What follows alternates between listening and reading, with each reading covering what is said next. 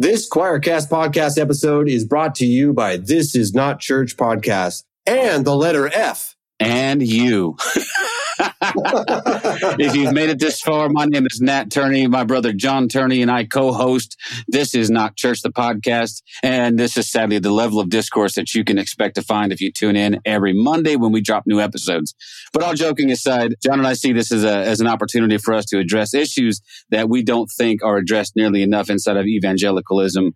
So LGBTQIA plus issues, BIPOC issues, social justice issues. We like to talk to a broad variety and range of people and really try to find places of commonality for everybody. So check out the podcast. Every Monday, our episodes drop. Wherever you stream podcasts, you can find us. Remember, this is not church. And to that, John says, peace. If the Bible's got you tied in knots, if you're burdened with religious thoughts, come grab a drink and join the choir. It's Heretic Happy Hour. Well, yes, it is the Heretic Happy Hour, and I am so excited to kick off this episode in our series on church trauma. Difficult topic, but we're going to do our best to make it something that's hopeful and healing and all that. But my name is Keith Giles. I am the author of the 7-part Jesus Un series and the recently released Sola Mysterium. And I am joined by my illustrious co-hosts, Katie, December, Shonda, and Matt. Please say hello and introduce yourselves. Hello, everyone. It's Katie Valentine. I'm the founder of The Metaphysical Christian, the author of Sex, Slavery, and Self-Control. And this, I'm trying to be as pumped up as I can because we're in the middle of a series on, trauma. But we still have some lighthearted stuff in here for you today, too. Hey, everybody. This is December Rose, the author of God Does Not Want Your Bill Money and The Church Can Go to Hell. Two things that I think fit perfectly with what we're talking about with trauma. So feel free to send the church to hell if you need to during this broadcast, but I'm glad to be here. Hey, everybody. I am Shonda Jha. My mother thinks that my book, Transforming Communities, How People Like You Are Healing Their Neighborhoods, is okay. And since she's Scottish, that's pretty big praise. Okay, and Scottish must be huge praise, huh? Oh, yeah. Well, good. I'm Matt DiStefano, the fifth and final host / producer, and excited for another episode. I guess this is now our third episode altogether, and I think it's going okay. Yeah. Are you Scottish too? I do have a little bit of Scottish, but not a ton. I've got some. I have some Scottish in my my background too. You are way too enthusiastic to be Scottish, Keith. My DNA got reconfigured, like Ancestry does, and it turns out I'm 48% Scottish as of now. But this could change with the new whatever. It's going to change. Yeah, I know. Yeah. I need to go across the sea to one more. I can't be certain. I probably got about 2 or 3%. I am African American after all. Well, an interesting fact, my legal last name is Waddleton, and there are only about 8 of us in the United States, so it's not a common name, and people don't hear it often. And so I researched it, and guess where that name is found? In Scotland and Australia. So I really could be. You could be. We're all family. I love it. I'm a Waddleton. So is Waddleton's T's or D's? T's, WATTLETON. And when I looked it up, Australia and Scotland is where it popped up. Wow. So literally, I'm pretty sure I got about 2-3% in there somewhere. But I'm mostly West African. You know. Yes. Wow. All right. Well, I hope y'all liked last week's Stoned Thoughts with Matt. I tried to keep it a little shorter this time, so thank you. Let's hear from Stoned Matt here.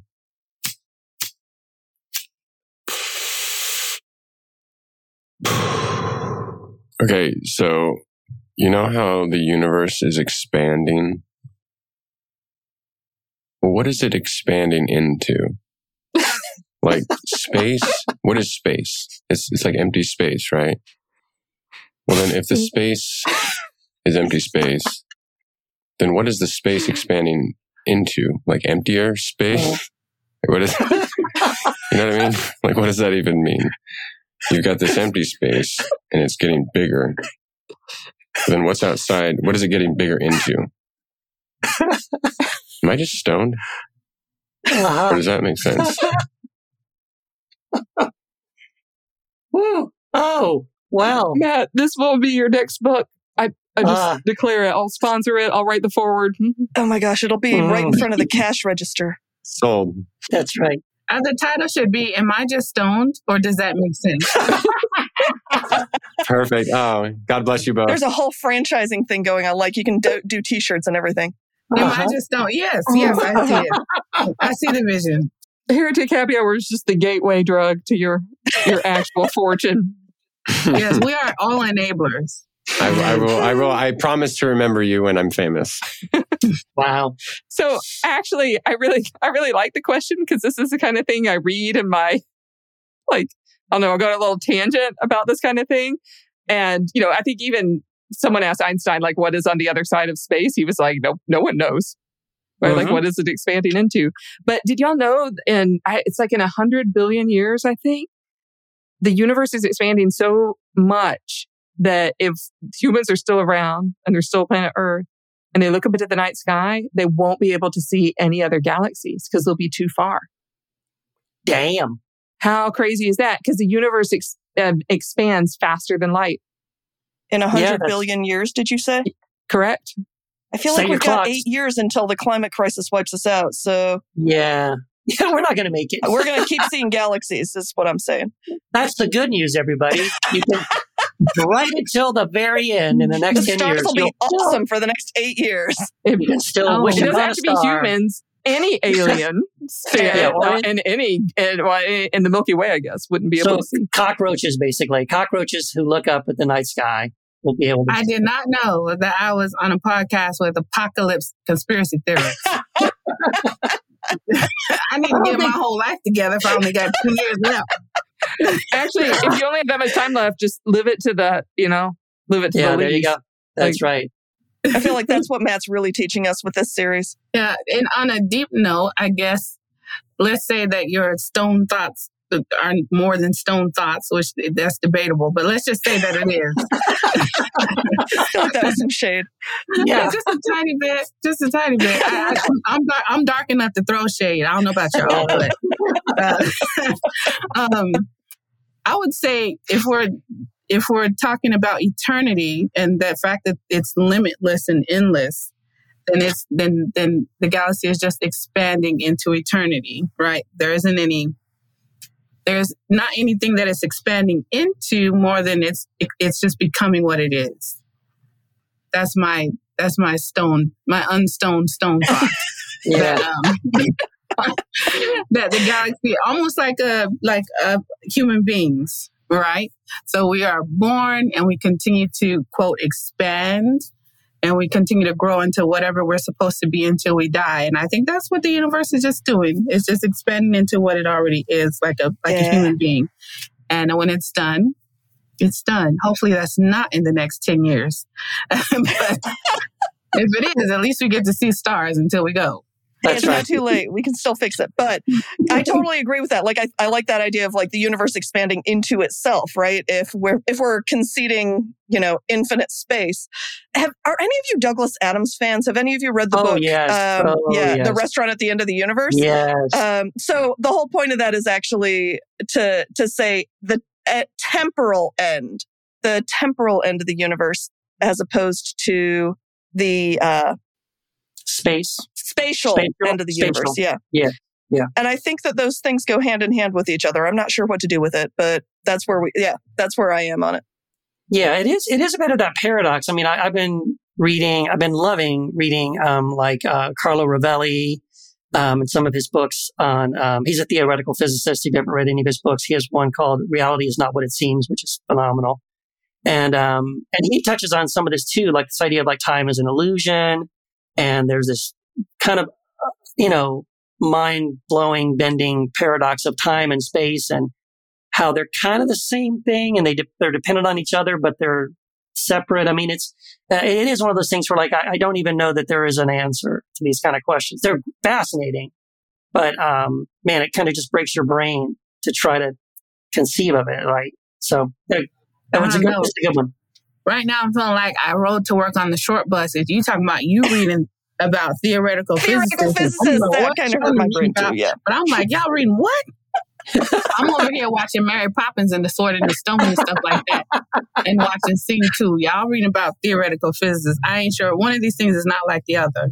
Yeah, well, reading these books and understanding them are two different things. I was going to say, sometimes I follow the words on the page. Yeah. Kind of like when I had to read Heart of Darkness. I finished that book. I thought, what was that book about? Still unclear. So, yeah. Well, okay. So, speaking of stone thoughts, universe expanding, consciousness reigning, we have a wonderful heretic of the week. She is going to talk to you about all things Gnostic and the inner light and consciousness expanding. So, you're just going to love this heretic. It's the heretic of the week. Hello, my name is Elaine Pagels. Hi, Elaine. Elaine, thanks so much for coming on the show. First question we like to ask people is, why would anyone consider you a heretic? I've been called a heretic, and I actually like a lot of things about sources that are called heresy. I'm a professor of religion at Princeton University, and history of Christianity is what I teach there. The beginning of the Christian movement, how it grew, and so forth. But when I was in graduate school, our group had the great surprise of discovering as to 52 ancient Christian texts that had never been read before. Some of them include Christian Gospels, which aren't in the New Testament, and that's why they're called heretical by some. But actually, I started like many other people here, no doubt. Maybe not. Growing up in California, my family was Protestant nominally, but my father had given it all up for Darwin. As soon as he discovered Darwin, he gave up a kind of ferocious Presbyterianism in which everyone was roasting over the fires of hell. And he said, oh, that doesn't make any sense. Forget that. That's only for people who are ignorant. So I was brought up to think religion was for people who just weren't educated, didn't know about science. Then one day when I was in high school in a boring town, Palo Alto, somebody invited me to San Francisco. And what I didn't know was what we were going to. It was a huge event where I had seen baseball played in the stadium, but it was a Billy Graham crusade, and I didn't know who he was. So there was a preacher. There were 18,000 people in the stadium, a huge choir, and a very powerful message, actually, one that surprised me. And then at the end, the preacher ended with you can be born again, you can have a new life. I was 14. I thought, that's great. I can just have a whole different identity. But it was also very moving and powerful in other ways. So I went straight down with thousands of other people and was born again. And my family was horrified. But I joined an evangelical church and I was deeply involved for about a year. It's like falling in love when you're in high school, like a year is a long time. But I fell out of love. And what happened was that one of my closest friends in high school in Palo Alto was in an automobile accident and was killed. He was 16. And I went back to the little evangelical church and I was just shocked and devastated like the rest of us. And they said, well, that's terrible. Was he born again? And I said, no, he was Jewish. They said, well, then he's in hell. And I felt like I'd been socked in the stomach. And I said, well, wasn't Jesus Jewish? Yeah. Well, that didn't seem to count. Anyway, I was just so shocked and devastated that I walked out of there and I never went back. So I gave all that stuff up for a few years and went out with my friends in that group who were all artists and musicians. One of them later started the group called the Grateful Dead. Jerry Garcia. Whoa! He was in that accident. He was in that accident. Oh man! And so we had a lot of interesting times together. And then I went off to New York to study modern dance with some terrific modern dancers there, and had left religion behind. But I discovered after about a year of this amazing dance training that I was pretty good, But if you're in New York, pretty good is nowhere. I mean, Right. There were people who were really good, and I knew I'd be waiting on tables forever. So I thought, okay, what about plan B? And at that point, 4 years after the accident, I thought something about it was very powerful. It really opened up a new world to me, of imagination, of kind of a sense of a spiritual connection. I felt like I'd been living on a flat earth and suddenly it opened up. And it was important to me. So I kept saying, what was it about that? Was it about Christianity? Could it have been Judaism? Could it have been Buddhism? So I decided to go back to graduate school and find out what we could about how the Christianity started. So that's what I do. That's amazing. Well, I just want to say, Elaine, I am so excited to talk to you and so excited to have you on the podcast. And for me, what's so amazing for me about, I came across your book, Beyond Belief. And really, I'm sad to say only recently, maybe 4 or 5 months ago, but really blew my mind about your book and the work that you've done. And since then I've taken a pretty deep dive in everything else that you've done. But, I had spent some time on my own reading and studying like early church fathers and things like that, but only from the perspective of certain topics, right? Like ecclesiology or nonviolence. Or I spent some time studying for a book I was working on about patristic universalism. And so you end up reading quotes from early church fathers and I kind of had the idea that I knew it. I got it. I understood this whole early church thing. I knew who these guys were and I knew what they're all about. But then I read your book, and it blew my mind because now suddenly I saw these characters, Irenaeus and Athanasius and some others from completely different light. And I want to just thank you so much because I had no idea. And so this is a very long question. I'm sorry. So my question would be, can you share a little bit about, because this is one of the first things that just blew my mind, was this conflict that was going on in the early church between Irenaeus and this guy named Valentinus and some of his followers. What was the conflict? And then why is that important? How did that lead to what we now know as some of the Nag Hammadi scriptures and writings? Yeah, that's a complicated question. I mean, when I got to graduate school, what you learn in graduate school is the church fathers. I read Irenaeus and he talks a lot about Orthodox understanding of Christianity. The early creed, I believe in one God, Father Almighty, maker of heaven, Jesus Christ, his only son, our Lord. And so forth. Okay. And that's what you learn. And then suddenly someone said, there's been a discovery of ancient religious texts found in Upper Egypt, 1945, but it had been hidden and only a few scholars knew about it.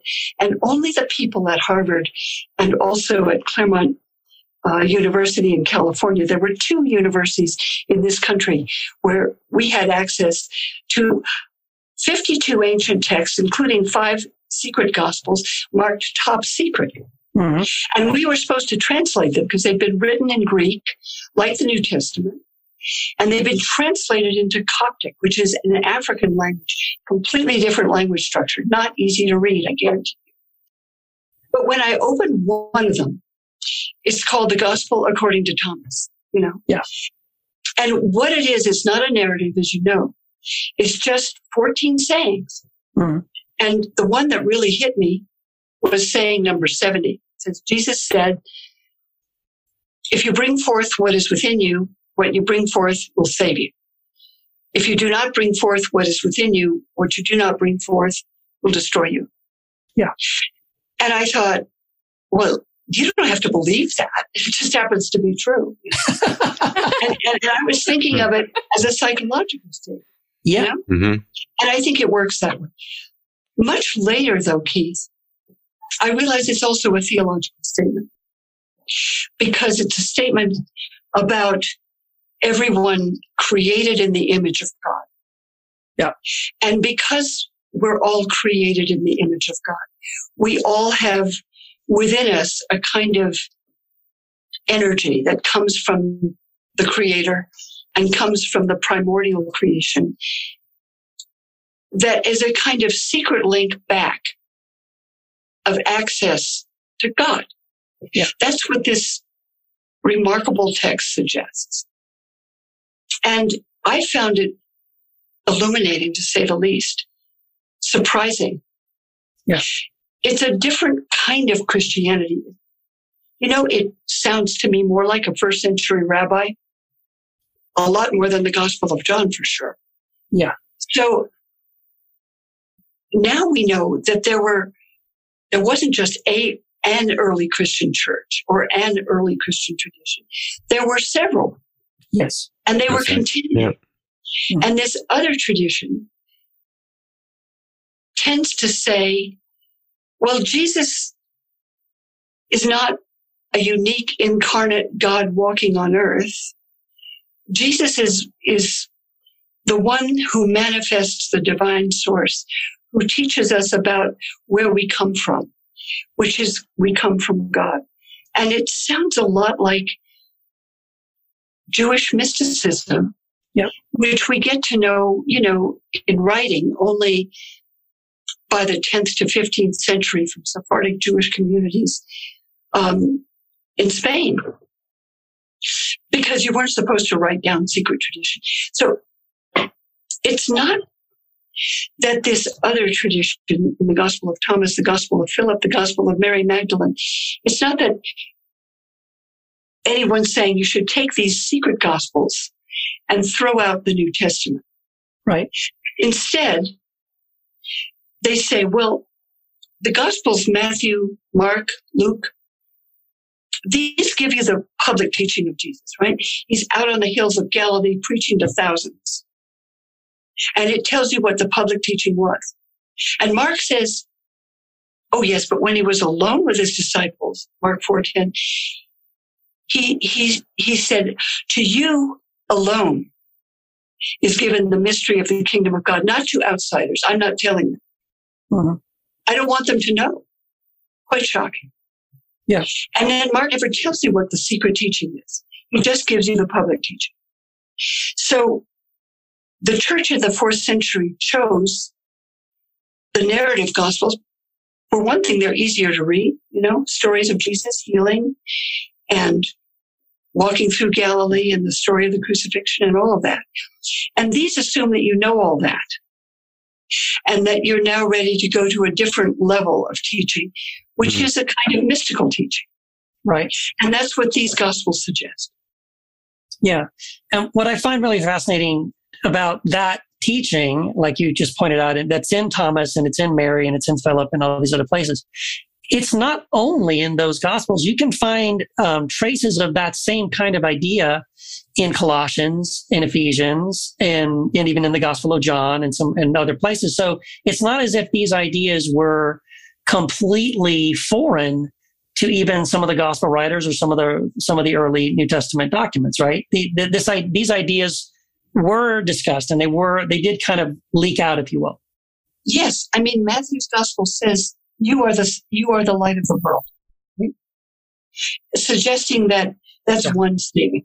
The letter to the Ephesians talks about Jesus, the firstborn among many brothers. Yeah. Right? So a big difference is this. And because we kept saying, well, what's even our professors, my wonderful professor, Christer Stendahl, who was the Archbishop of Sweden, actually, the great biblical scholar, he worked on the Dead Sea Scrolls. He said, until you started looking at this stuff, Elaine, we thought they were just weird. Yes. I was told they were just weird. I mean, expect this to be garbage and not to make much sense. But when I read the Gospel of Thomas, as you do, Keith, I say, wait a minute, this is really interesting. Yeah. So we haven't really said the G word yet, and that might be helpful for our listeners. So can you kind of fill us in on what Gnosticism is, or what Gnostic Gospels are, the conceptions and the misperceptions as well? Because that's a word that I think a lot of people know. Speaking of, I'm sorry for my pun there, but a lot of people know the word Gnostic. So let's talk about what that means and what it doesn't mean. When I first wrote about them, I called them the Gnostic Gospels because that's what we call them. And that's a derogatory term. Yeah. That was used by the fathers of the church to say, oh, those people don't have faith. They don't believe. They just think they know everything. Well, the word Gnostic is about knowing, but it's not about intellectual knowing. Because in Greek, you have a word for knowing intellectually, dein. It means you see something in the mind. You have another word for like, I recognize you. Do you know who you are? Do you know that person? Do you know God? That's heart knowledge, not intellectual knowledge. It's just like in French, there's connaître and savoir, or kennen and wissen in German, or conocer and saber in Spanish. Two kinds of knowing. This is heart knowing. But it was used as a negative term. And I don't use it now. I wouldn't call them Gnostic Gospels.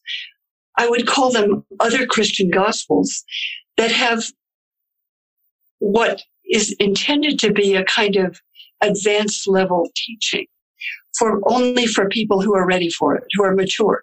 Because if you say to anybody, well, oh, you have the Spirit of God in you, then immature people could get megalomaniac or misunderstand or, simply not have a mature understanding of what that might mean.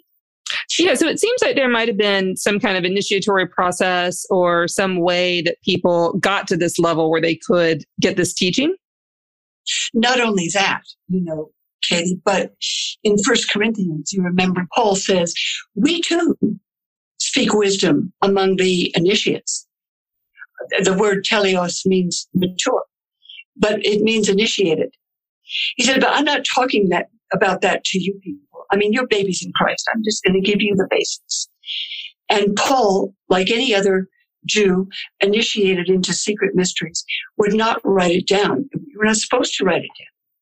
It's supposed to be communicated orally. And he says, I do that, but I'm not going to write it in my letters. But as Keith mentioned, Ephesians and Colossians, these are the letters that followers of Paul who felt they understood the secret teaching loved best. And 1 Corinthians, they love that too. So it's the idea, if you think about it, any religious tradition you name it, could be Hinduism, Buddhism, Islam, Judaism. It has a basic teaching and it has a mystical teaching. Yeah. And it's only Christianity that said, no secret teaching. Now, there are mystics, like St. John of the Cross, people like that, Teresa of Avila, but they have to agree with the teaching of the church. Yeah. Yeah. And they have to be orthodox. If they're not tested orthodox, they aren't supposed to go there. That kind of freelance exploration of spiritual reality is totally prohibited in Orthodox Christianity. Because actually, as one anthropologist friend of mine says, religious imagination and insanity have a lot in common. And people can get deluded and do.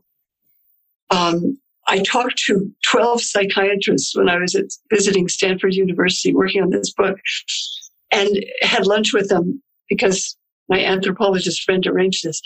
And I said, if somebody comes to you with a sense of a religious experience, do you assume they're deluded? And they all sort of looked at me and said, well, yes.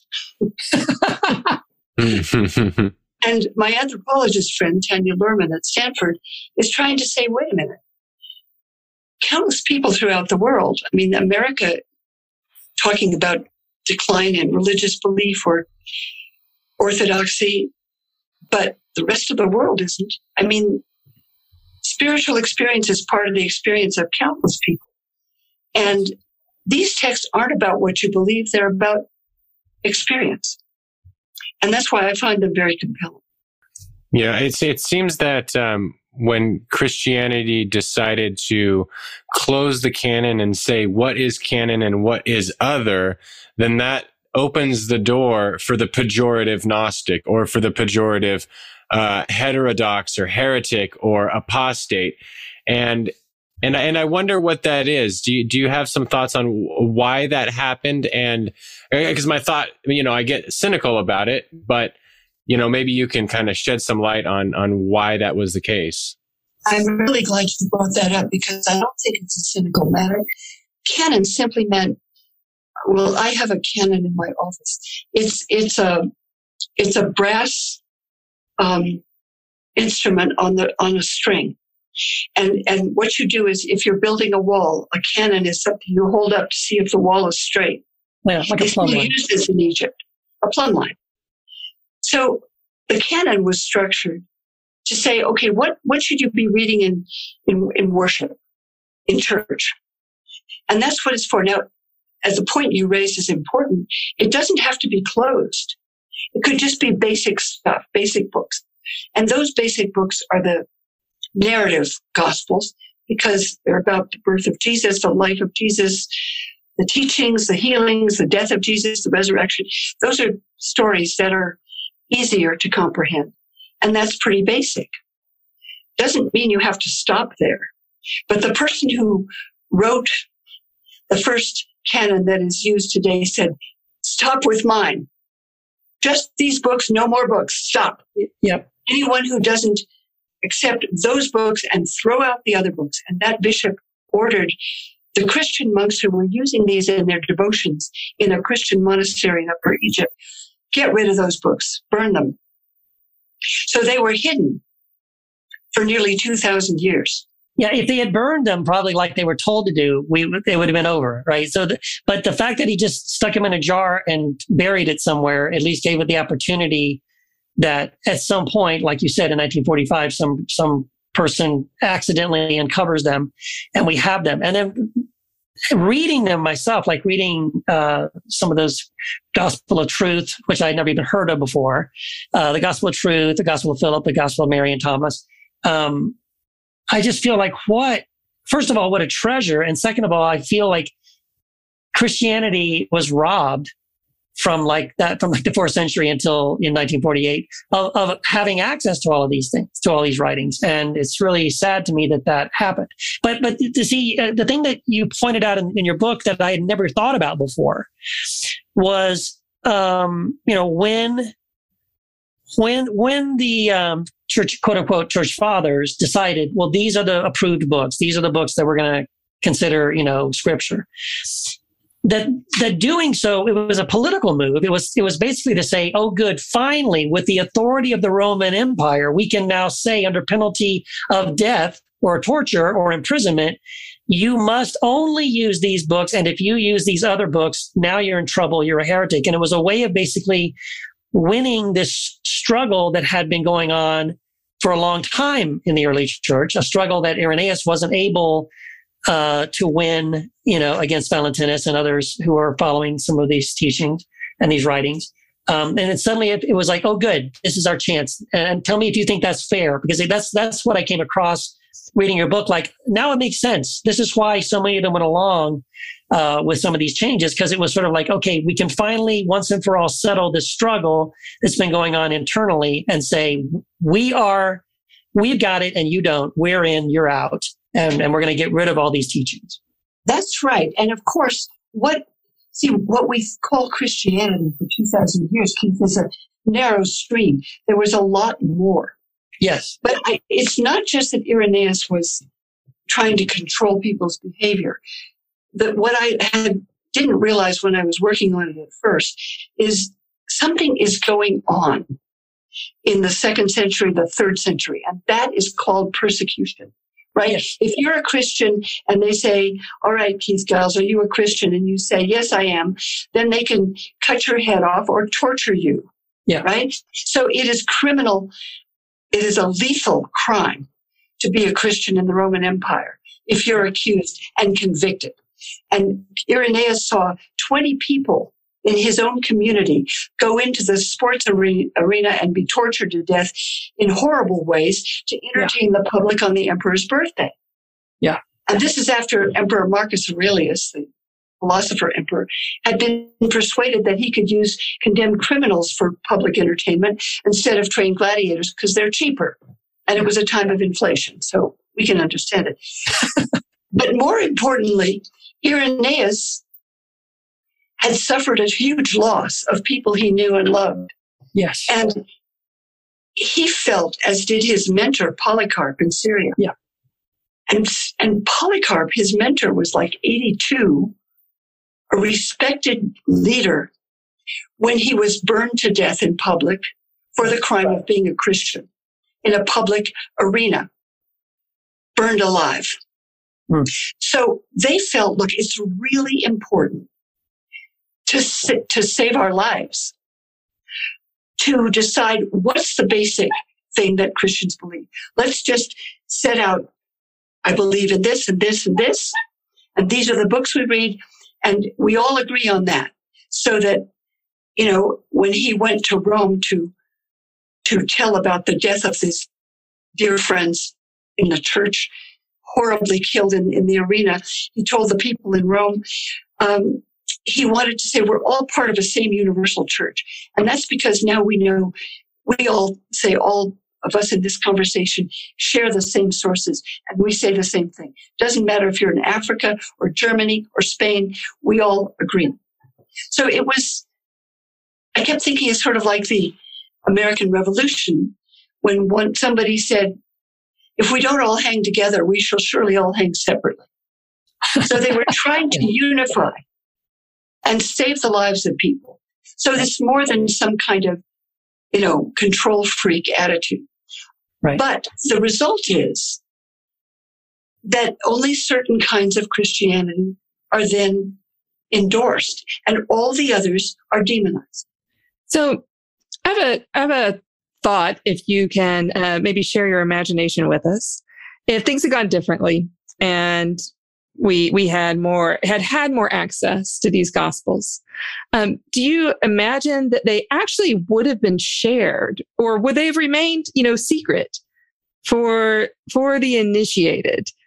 So this gap between the 2nd, 3rd century and 1947, would we actually have had access to them, or, would they remain for only a select few? I mean, I know there's no way we can really know, but if you're Jewish and you follow the prescriptions of Torah and you respect the 613 commandments of God and so forth,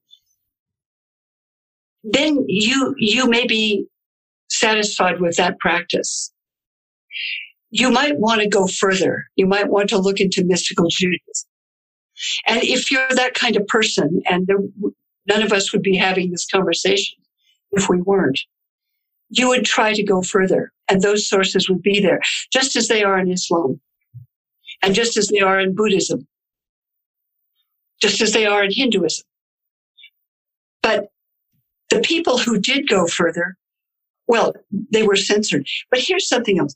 We kept saying, okay, what's the big difference between the Gospels of the New Testament and the Gospels of Philip or Thomas or Mary Magdalene? Well, one big difference is that the New Testament Gospels all say Jesus was an utterly unique being. He was the Messiah. He was the Son of God. And the Gospel of John just sort of takes the cake there and says, he's God incarnate in human form. The only one, by the way, in the history of the universe. Okay. Yes. And if you aren't saved through him, you're lost. And after the 4th century, everybody in the Orthodox Church, Nicene Church, gets taught to read all of the Gospels through John.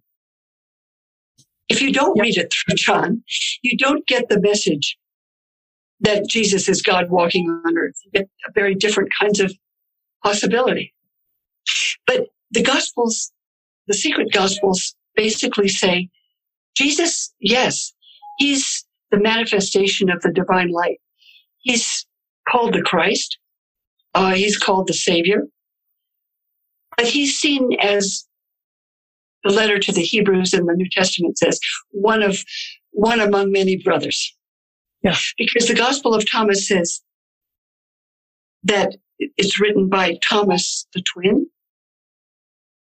Thomas the twin. You know him from the Gospel of John, perhaps. His name is Judas, Didymus Judas Thomas. He appears in John 20 and 21. And his name is Judas, but it keeps saying not Iscariot, not that one. But they don't call him Judas. They call him Thomas, which is Aramaic for the twin. Or they call him Didymus, which means Greek for the twin. So he's the sort of main character in the Gospel of Thomas. And he asked Jesus questions.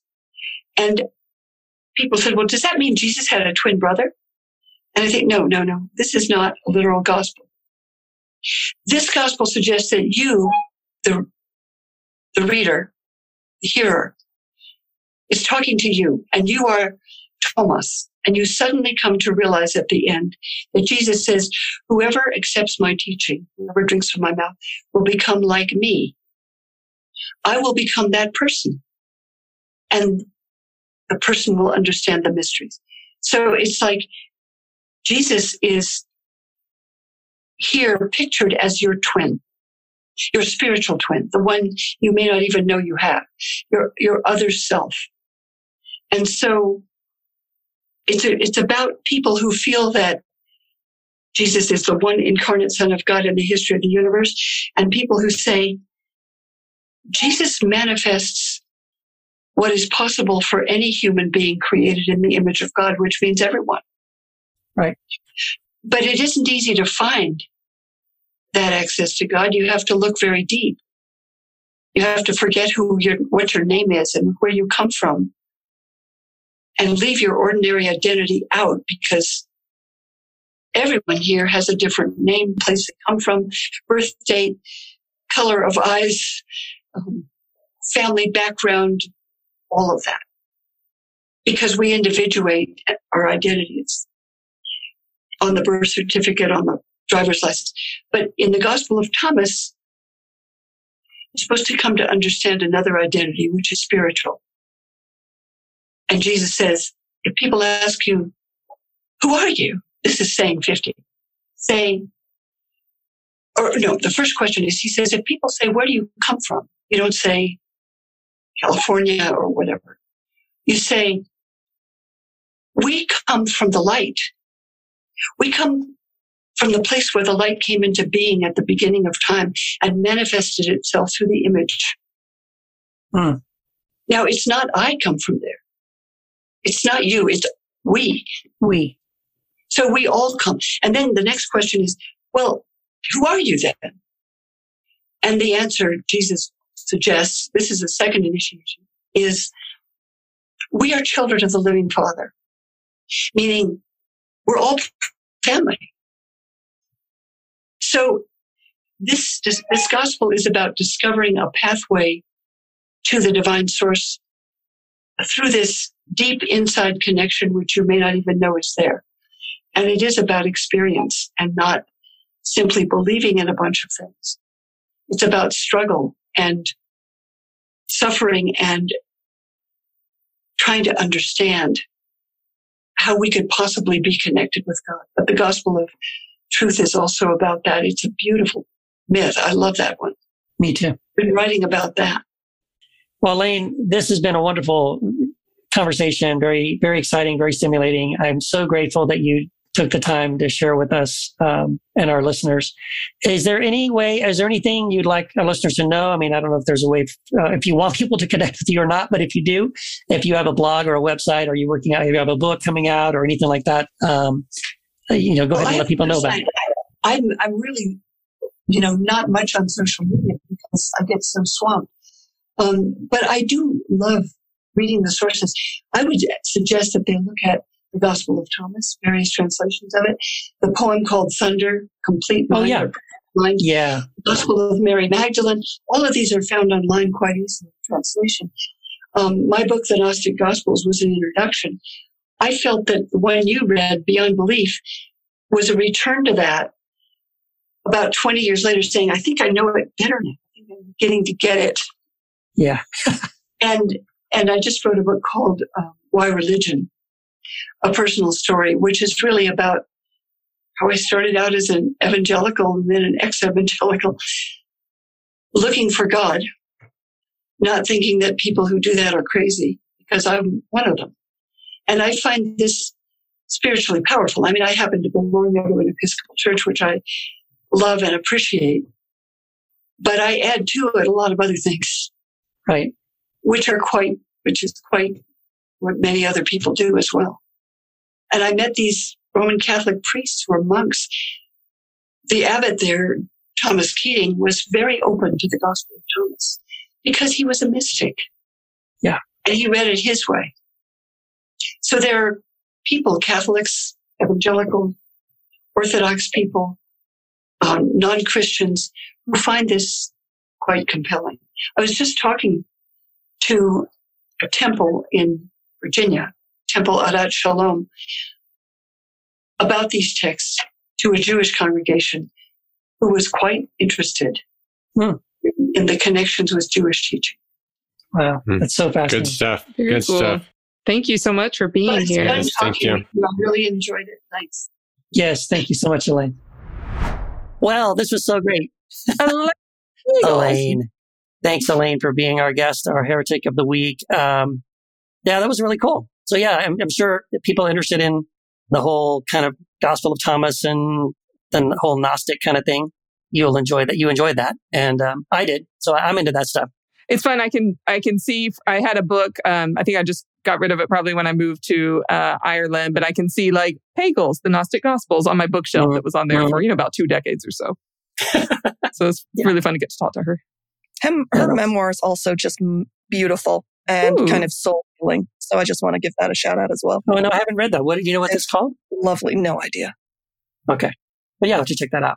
Yeah. I've only read Beyond Belief and the Gnostic Gospels. So. Well, I just wanted to real quick before we jump into the rest of the episode here, I want to just say a huge thank you to everyone who supports us on Patreon. Thank you, thank you, thank you. It means so much to us. It really helps us to be able to continue to do this podcast and to provide you guys with all the quality kind of show we want to be able to do. And so we are very, very grateful. Thank you so much for that. If you don't support us yet on Patreon, would you please consider going to patreon.com/heretichappyhour. Support us. There's different tiers there you can choose from. I think one of them you can choose will actually absolve you of all of your sins. So you might consider that. And, but in addition to helping support your favorite podcast, you also unlock so many cool, funny, interesting, exclusive bonus content. Stuff we put up there all the time for our supporters on Patreon. And you'll also be given access to our private, exclusive Heretic Happy Hour Facebook group.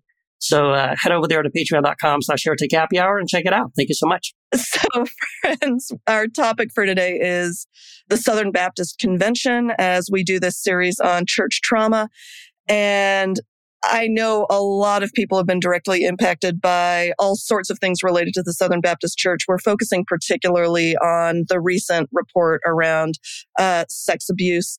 We also know that a lot of people have been directly affected by various forms of harm by people in positions of power and authority. If it is helpful to you to take care of yourself by dropping out of this particular episode, we understand, because we are going to be talking about some serious stuff. And also, we wanted to make sure that if you have had that experience and you haven't had a chance to get the support you need, we really do encourage you to reach out to RAINN, the Rape, Abuse, and Incest National Network. They have an amazing hotline, 1-800-656-4673. And we hope that you get the support you need and deserve. Cool. And let me add in some 2 cents there. Those hotlines are also for people supporting people undergoing trauma. So I have called hotlines, like I've called suicide hotlines, not because I myself was suicidal, but because I was supporting someone who was.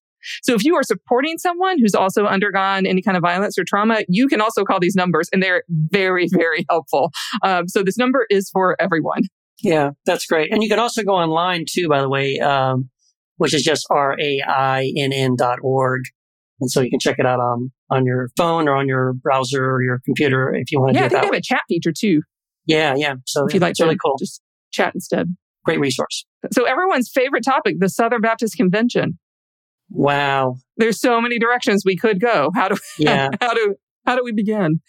Yeah. Well, I don't know. I mean, I just wanted to say, like, this one is one of those topics specifically in this series where, like, I was sort of raised in the Southern Baptist Church from about junior high My family and I joined one here in El Paso. I ended up getting licensed and ordained by that church. And I served at various capacities in different Southern Baptist churches for up into my 20s.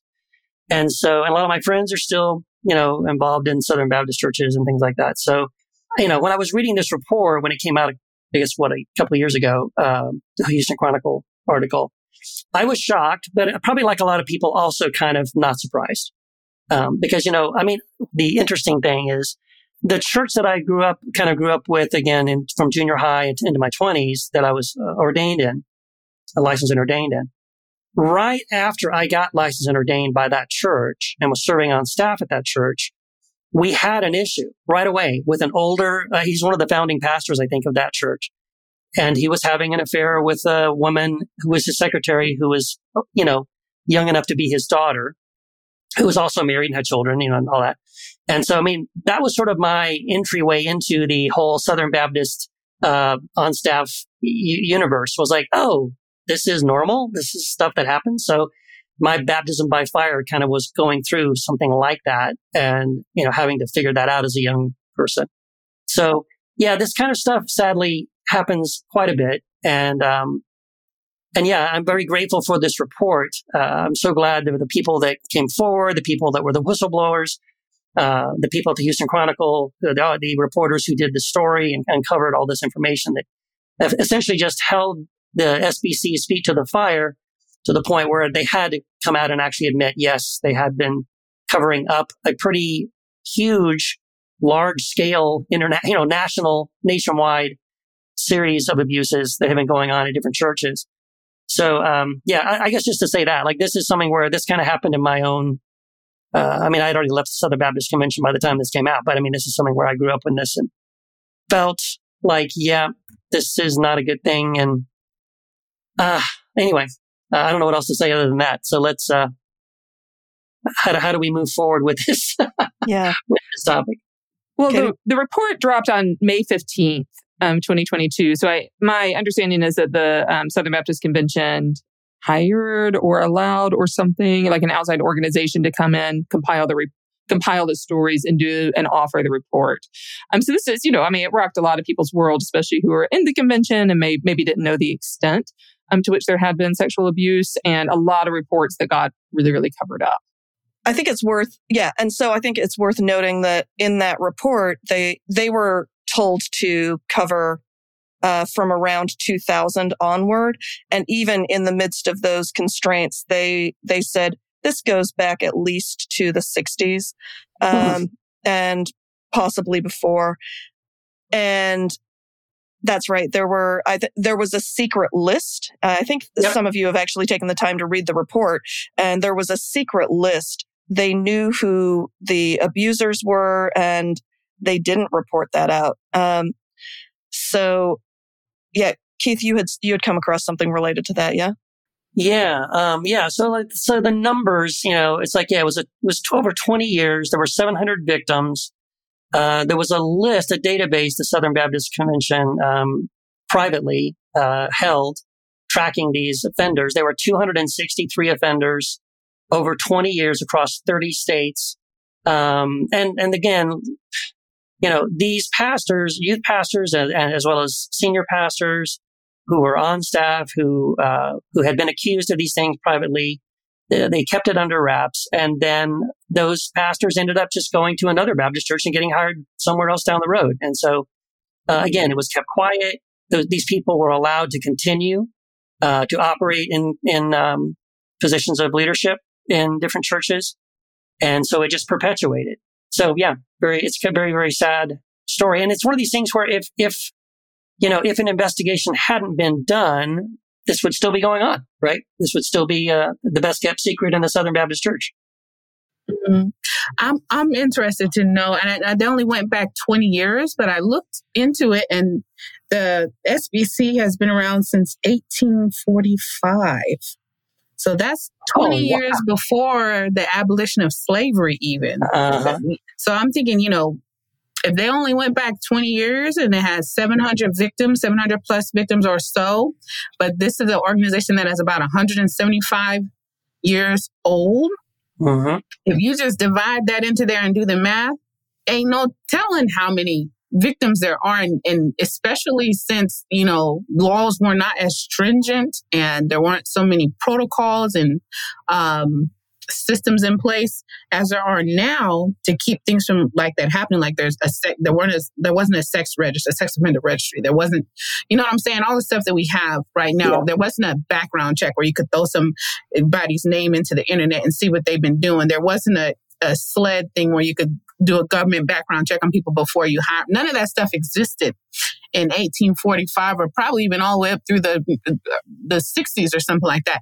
And so in my mind, I'm thinking if you go back all the way to 1845, which they can't go all the way back that far, and they probably just went back 20 years because they already knew that it was going to be a lot.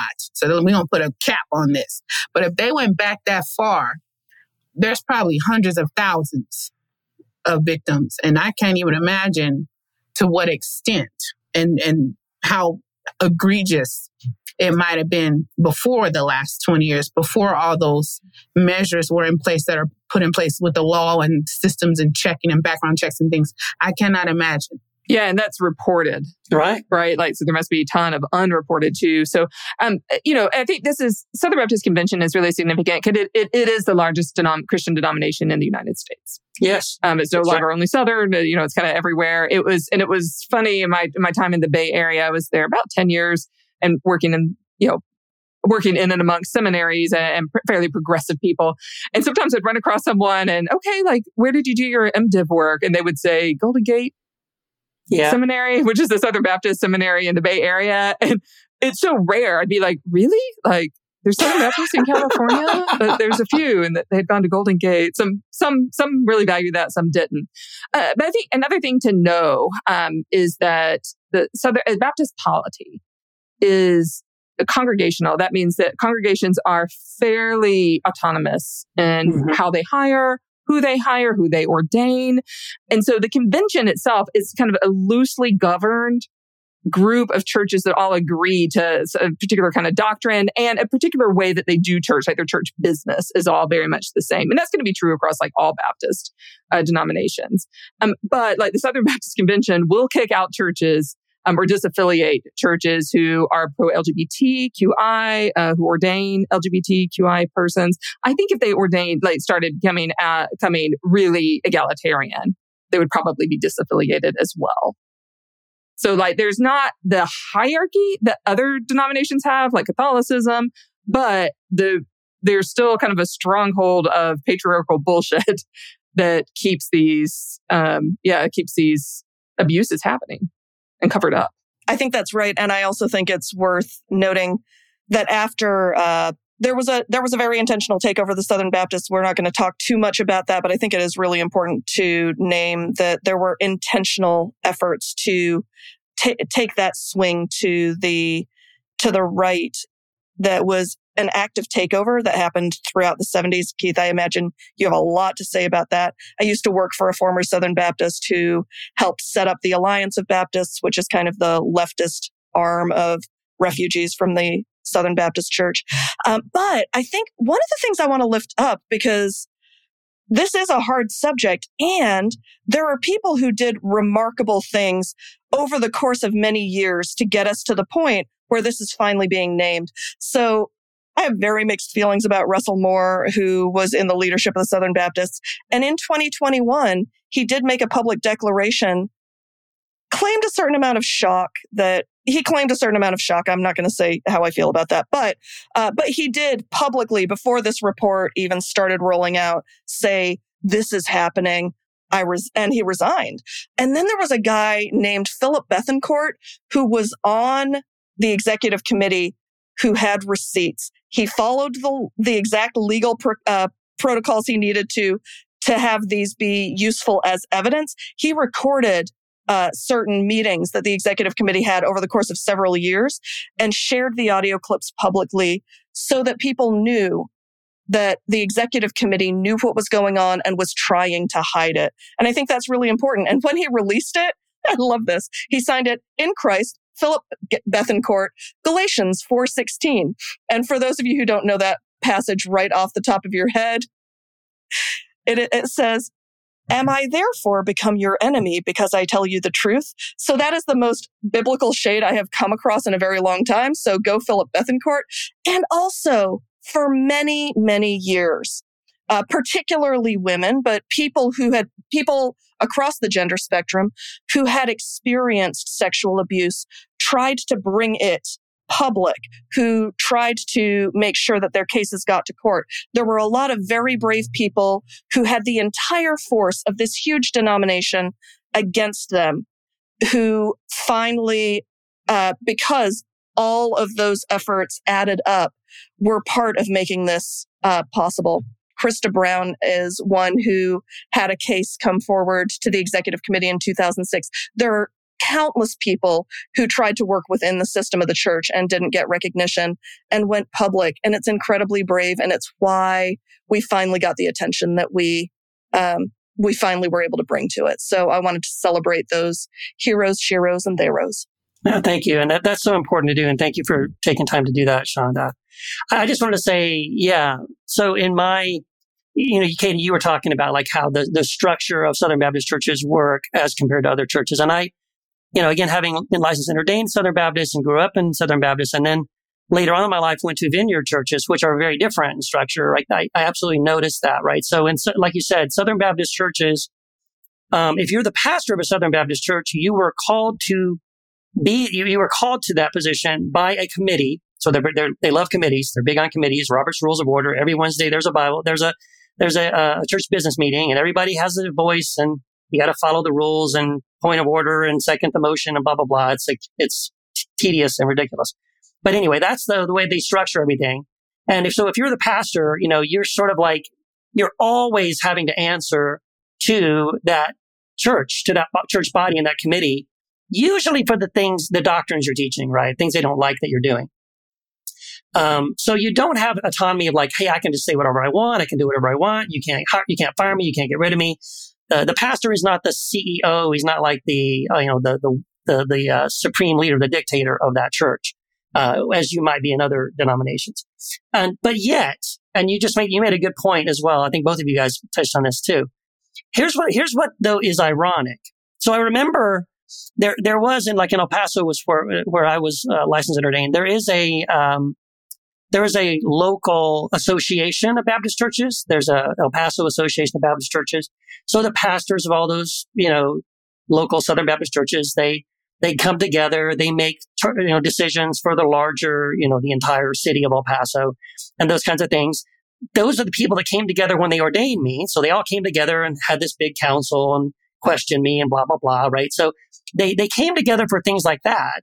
And yes, as you said, you can be kicked out, quote unquote. You can be disciplined by that association, that local sort of association of Baptist churches, if you as a church sort of, do something they don't like.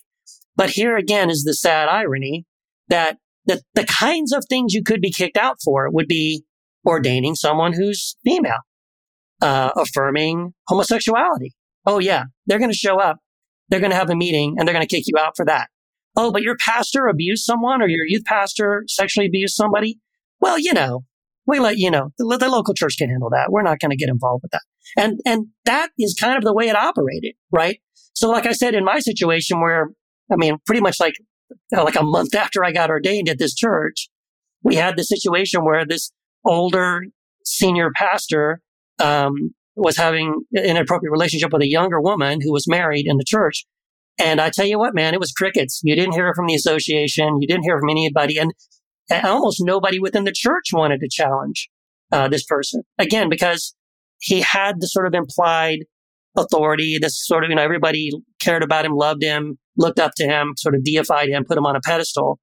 And it really did create these factions within the church. Some people just said, well, he's God's man and the rules don't apply to him.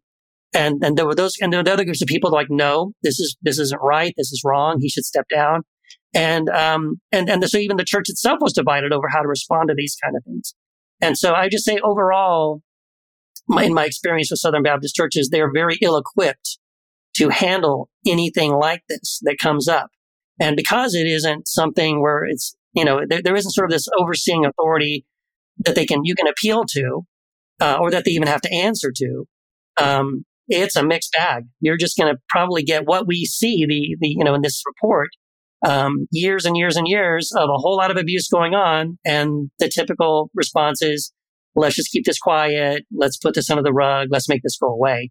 And that's why this kind of thing continues to happen.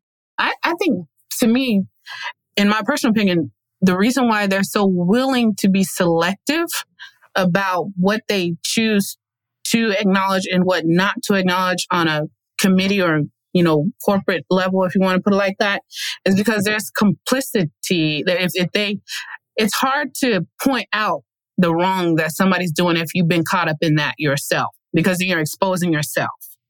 And I feel like because this is an organization that, like most organizations in the world, that is founded, run, and predominantly managed and overseen by men, that there is the nature of the men to protect themselves. And if many of them, some of them, or any of them have ever been caught up in a situation of adultery or abuse or any kind, they're going to naturally lean toward protecting someone else who's been caught up in it, because by extension, they feel like they're protecting themselves. Does that sound right? I mean, that seems to me like, yeah. Does that make sense to anybody? Like, I'm protecting him because I'm protecting me. And if I call them out, I might get called out. Yep. Yeah. And 1,000%. And I think there's also a diminishing of heterosexual abuse as being part of the natural kind of order. Or I guarantee you, if it was a homosexual abuse, right, pastor would be kicked out, right, on sort of that kind of sinfulness of being attracted, like same-sex attraction as well. But so, December, I think you're bringing up like, a common red flag, right, which is male-only leadership, right? Because there tends to be good old boys system in place. And I want to be really, really clear to, like, just for the universe, I think, that like this kind of abuse happens in places where there's female leadership too. Of course. Right. It happens anywhere where there's institutions, and not only religious. It just happens anywhere where there's institutions. Yeah. But I think it happens probably less. I don't have the stats on that, and I don't think we actually know the stats. But that kind of all male good old boys club leadership is, it maybe is a red flag. What are other? I'm just curious if anyone else has any other factors that they think go into making an environment where this happens so easily, and the cover up is okay. Like, what are the other contributing factors for that? Yeah, well, something that's mentioned in the reports that we've sort of mentioned, but just to specifically say it, that they talked about the complementarianism within Southern Baptist churches, which is this idea. Basically, it's like this extreme spiritual hierarchy of like there's God, and then there's the man, and then there's the wife, and then there's the children. That little umbrella thing you've all seen. I'm seeing that meme It's separate but unequal. Separate but very unequal, yes. And that mindset really does tend to favor the man. So you end up giving the man the benefit of the doubt. And again, you end up feeling like, well, even if he did do it, he's the provider for the family, and we can't ruin his career, because he's taking care of his family and all this stuff. So we got to protect him. And his career and his reputation, all that kind of stuff. So I think that definitely goes into, at least in this specific case, the perpetuation of that and the protection that's given to the males in this situation. I also think it's worth noting. So y'all know I do a lot of work around anti-racism, and my American Baptist friends would definitely want me to note part of the reason the Southern Baptists were founded in 1845 is because of a growing schism around enslavement. Right. And yes. I think it matters that that's part of the origin story. I think any of our churches that are founded and shaped by a narrative of empire or oppression are going to play out that the people in power get to make the rules, and the rules are only enforced on those who don't have power. And so I think that shows up in this mix as well. And I think that's particularly important because that's actually true for almost all of our churches. And I think that's a really painful thing for us to wrestle with. And I also think that part of how empire works, and that's how the Roman Empire worked when Jesus was alive, and it's how empires work today, is that lack of accountability for the people in power is actually baked into the system. It's true in our Constitution. It's true in our local governments. It's true in our faith communities. And I think that as I'm looking for words of hope, the fact that the survivors of SBC church abuse, the hashtag when some of them are on social media is hashtag SBC accountability. And this idea that we create systems of accountability that are oriented towards those who are most at risk, that ends up being the gift of this moment amidst all of the horrors and tragedy. I think that's where we're seeing possibilities for a different future. I'm not going to say for the SBC, but for us as human beings and for those of us who are Jesus followers. I think that's where the hope lies for me. And I just want to say this. There was, people have said, if you go back, like this organization dates back to 1845. This predates the abolition of slavery. I want to talk about this for just a second. A lot of, when they started importing or snatching folks from Africa and bringing them here, eventually in the South especially, the slaves outnumbered the slave owners to a point. And it was said at one point, why didn't they ever come together? Why didn't they ever unite? Why didn't they ever come together and overthrow the slave owners and stuff like that? It's because if you're existing on a plantation with other slaves, you have no idea how many other slaves are going through what you're going through on another plantation. So you're isolated to the one plantation that you're on, going through whatever it is that you're going through. You don't have any idea that there's 100,000, 200,000, 300,000, a million other slaves going through what you're going through. Also, if you're kept in the dark, whereby it was made illegal for the slave to learn to read and write, of course, because knowledge is power. Everybody knows that. So if you make it illegal for the slave to read and to write and keep them isolated, okay, and then on top of being isolated and making it illegal for me to learn to read and write, then you work me to death. And so the only thing I have to do, I wake up before the sun comes up and I don't get to rest until sometime after the sun goes down. My entire existence is just work and survival. So I don't even have the mental capacity and wherewithal to unite and fight against anything. I'm just trying to survive. And so no one's coming together. No one's doing anything. Everybody's just slaving until the day they die, and that's their whole existence. And I'm thinking about there's the victims naturally probably outweigh or outmeasure the people that are in charge of these organizations. Why don't they come together? Because everyone is isolated. Not only is everyone isolated and probably thinking I might be the only one that went through this, or even if there are others, there's more against me than there are for me. Not only is everyone isolated, but there's systems that are put into place to keep people from reaching out to others, because you're going to get shunned, you're going to be the scapegoat or whatever the case is, or you're going to get there's going to be victim shaming or something, and the young lady comes forth and says, well, he did this. Well, what were you doing? Because, did you know that women are responsible for keeping men pure, especially like male preachers? Like, we have to be careful what we say and what we wear, and don't show too much skin and all this, because we have to protect their purity and all that good stuff. So what were you doing to put his purity in jeopardy? You must have been wearing a skirt that was above your knees or some shit like that. And so then you have, all these people that are basically on this, I'm going to call it a plantation, called the SBC, and nobody's standing up for anybody because everybody thinks there's some kind of isolated event. You know what I'm saying? And then if you do come and stand up against it, then you're pushed down or punished or beaten down, not in the literal sense as in the slaves, but, mentally and emotionally and abused in a spiritual sense, that you feel powerless in your situation to do anything about it.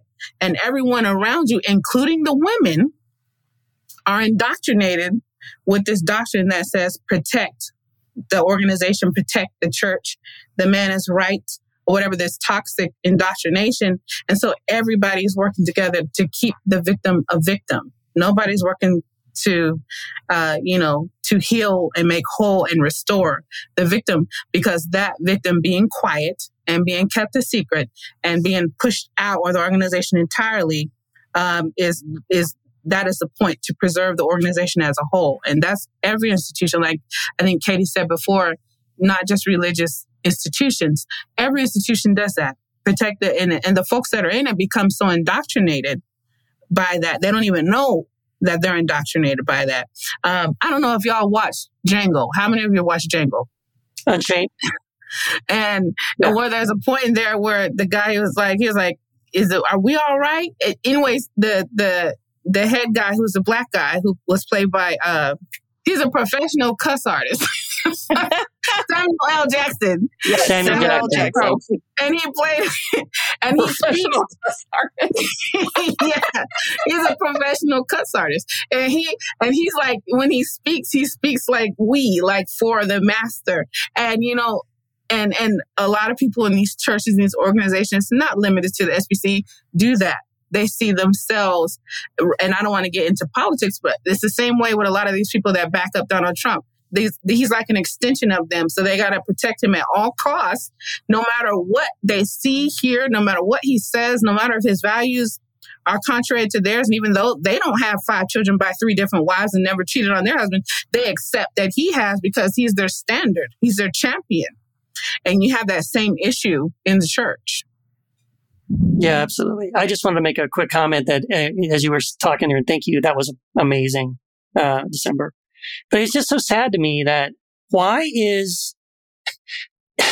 know why, but it's just so wrong that, you know, when someone in authority and power over someone else who is trusted, right? You think this is a safe person. This is someone who cares about me, who loves God, who loves Jesus, who is a spiritual, advisor and guide for all these people in the congregation. And when someone like that abuses that authority and exploits someone in a sexual way, why is the shame not on that person?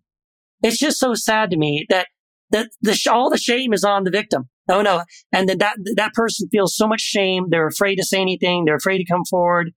And they know that if they come forward, that the first thing they're going to run into is this shame and blame for this. And yes, the person who's guilty, the person who's done the horrific thing, is surrounded by this, protection, of assumed protection. Oh yeah, I'll be okay. There's people that got my back. And in fact, as we see in the SBC report, 263 offenders across 20 years and 30 different states. Many of them just ended up getting moved to another church where they got a blank slate and could start over all over again. And no one knew a thing. That's just drives me crazy. So we did find the report that has the list of the actual offenders, and so we're going to put that into the show notes for everyone. But I also just found, and I'm just going to presume that this is still active, but I want to put this out there. There is a hotline and an email for anyone that wants to. That's open for survivors or someone on their behalf to report abuse allegations. So I just want to give that out right now. It's 202-864-5578. This is specifically related to the Southern Baptist Convention. And then the email is sbchotline@guidepostsolutions.com. So it's kind of so it's nice that piece of care is in place. But I have a question for everyone. I'm just curious. So I grew up in the Southern Baptist environment. I went to a youth group at one of the biggest and most powerful Southern Baptist churches in my city and in my state. And so I have some natural sort of suspicion and disregard for a lot of that leadership, just based on some of my experiences there. But one red flag for abuse, and also just a red flag in general for people that might be church shopping, is charismatic personalities. Is that a factor in Southern Baptist churches? As I'm thinking about it, I don't know a whole lot of charismatic personalities. Like, there's kind of an evangelical style, but we're not talking like this kind of superstar like last week with Ravi Zacharias, or kind of like in the Assemblies of God with the lights and the megaphone and all that kind of stuff. But like, is this a factor for the Southern Baptist Convention, or is it other stuff? So that's a great point. So just right there, in some ways though, embedded in your question is sort of the answer. Southern Baptists are allergic to anything that looks or smells charismatic. Yeah. Right? Charismatic. Oh, what are you doing? Are you getting excited? Are you raising your hands during worship? Are you having emotions? Are you having emotions during, what's going on? Is that the penetrating love of Christ or the unpenetrating love of Christ? But at the same time, though, there is still that factor. I mean, you can't get around it where, like, okay, so there's a pastoral search committee, which again, we did this many times when I was in Southern Baptist churches, different churches I was on staff at. So you need to hire a new pastor. And so you have them come through, take a couple of months, and you have these guest pastors come in and you're trying them out. And of course, which one are you going to pick? The one that was more engaging, that was more entertaining, that was more funny, that was, that had a good personality, that held your attention. So in some levels, you have some measure of a charismatic personality. But again, the way, I think because the structure is such that pastor is still hired, it kind of doesn't matter if he has a charismatic personality so much. I saw it much more in like the Vineyard Movement. When the Vineyard Movement, right. It's your church. You're the pastor. It's my church. And if I don't like you, I'll fire you and get you out of here. Right. So, and if you don't like me, go down there, get out of my church. I don't need you. So, and those structures, it is much more about you're there because of that pastor, and that pastor has way more, autonomy to operate and do and say whatever they want. But I don't know. So I don't know. I guess it's in my experience, I didn't see a whole lot of personality driven kind of like pastoral people. Yeah, not like the mini cults. Yeah. Right. Well, I think this is where it comes back to congregational polity is, in churches where the pastor is the primary authority, the charismatic leadership helps build their power. In congregational polity, which is what the Southern Baptists have, where the congregation makes the decisions, it is very much about what the congregation will tolerate, what the congregation will accept. I also come from a denomination that has congregational polity, and I have watched pastor after pastor not advocate for positions of justice because you lose your job, right? Yep. And so I think what's interesting is in some tragic ways, this illustrates it's not just about charismatic leadership. It's also about what an entity will tolerate and what they will let go. Yeah, it's a culture that's created. Yes. Yeah, I think that's right. Very true. Well, I just know going forward, because I can see, our bullet list of the other things we're going to cover going forward in this series. We're going to cover the fact that when you ask you can't help but ask the question, like, so what are the things, the systemic things that create environments for this kind of abuse to perpetuate and all that. And we're doing our best to try to identify the things as we see them, but there's always these exceptions to the rule. And we're going to be covering some coming up in this series where, but what if, so in other words, it doesn't matter, right? On one level, you could say, well, the Southern Baptist thing happened because they didn't have a clearly defined hierarchical structure, where there's sort of like a pope who they can be reported to, and that's the reason why. Yeah, but the Catholic Church does have that, and they also have that problem. So, you know what I mean? Like, it's difficult to get at what are the things that really ultimately create this? And you said it, I think, Katie. It's like it ultimately becomes like, well, it's an institution. And so no matter what, institutions tend to prioritize protecting the institution. Sadly, no matter what the structures are, even if the structures are devised and designed and intended to, provide transparency or to create elements of safety for, victims or the congregation or whatever, sometimes those things just in practice don't really do that. Yeah, and it may be helpful next time if we talk about healthy sexual education. Yeah, because a lot of these people in power have not explored their sexuality, and then it becomes repressed, and then that comes out in all sorts of destructive, unhealthy, and unhelpful ways. Yeah. One thing you said, and as we get ready to wrap up, one thing you said is institution. That's one of the words that's sticking out in my mind. And here's the thing about it. Institutions are, when we think about institution, we tend to think large organizations, corporations, but institutions are anything, to me, anything that the whole protects at all costs, even to the detriment of those that are part of the institution. It could be a family. So if there's a family, and a lot of these pastors treat their households like institutions, right? Where They have their wives, they have their children, but they treat their households like an institution. In other words, no one can do what goes on in the house stays in the house. No one can do anything that brings any kind of reproach on the house. If something is going on in the house that's not going to make the house look good, you can't talk about it. We're not talking about it. Nobody's talking about it. Protect the house at all costs. So the institution is not about size. It's about mindset. And there's a lot of preachers and pastors in households that treat their households just like these organizations treat these churches. And the people that are inside that house could be dying, suffering, suicidal, all kind of stuff. And it's like, but when we step out that front door, it's all smiles. Everybody's shining like new money, like they say in my family. And we got to keep up this appearance because we got to protect the institution. Yes. And so it's just to think about that. An institution could be anything that has a united front in the public, but is failing in private. And everybody is indoctrinated and encouraged to keep up that public appearance. And it happens on the family level all the way up to the, quote, institutional level, And so anyhow, we got to get on out of here. Just before you do, I'm so sorry. So sorry. Just before we do, I wanted to acknowledge that exactly what you're talking about showed up in those leaked audio clips. The executive committee, they're like, we do not care about these, particularly women, was what showed up because they are jeopardizing this institution. So what y'all are talking about is exactly right, which is why, as I am going to do with every episode in this series, I want my closing comment to be, fuck the Southern Baptist Church. What she said. Yeah. Anybody else have any sentiments about the Southern Baptist Church? I think she speaks for all of us. Deep suspicion. Yes. I think that pretty much sums up what we all feel about it.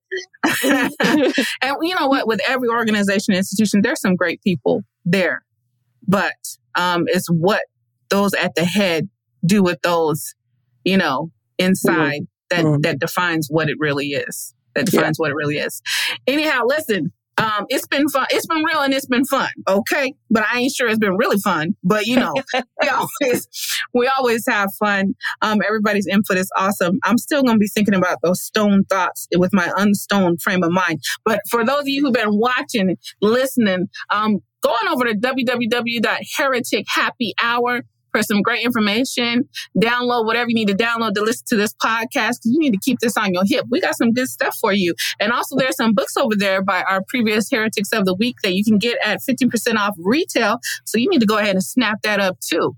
And after you buy your book, come post it on Heresy After Hours. It's our free Facebook group full of heretics, all posting all sorts of heretical things, having fun, posting memes. You can just don't Google it, go to Facebook and type in the search bar, Heresy After Hours. Click join, and we have some fun questions for you to fill out in order to join. And then we personally vet them. So we see you loud and clear whenever you join the group. That's right. And just one more time real quick, just wanted to again say a huge shout out to our Patreon supporters. Thank you so much. We love you and appreciate you very, very much. Those of you who don't support us yet, come on. What are you doing? What are you waiting for? Come on. Patreon.com/heretichappyhour. Give us a little bit of love and we will give you so many wonderful, cool, and hilarious things that you will unlock by becoming a supporter. Go check it out. One of the things that makes such a difference to us and also to people like you is if you will take the time to rate and review the podcast wherever you listen to podcasts. It's how people like you find people like us. So are we an anarchist non-institution? Oh, what if we are an institution? How are we protecting ourselves? No, we're not an institution. Oh, okay. Sure. That's all right then. I think it's the number's 27. Once you reach number 27, humans develop hierarchy. Okay.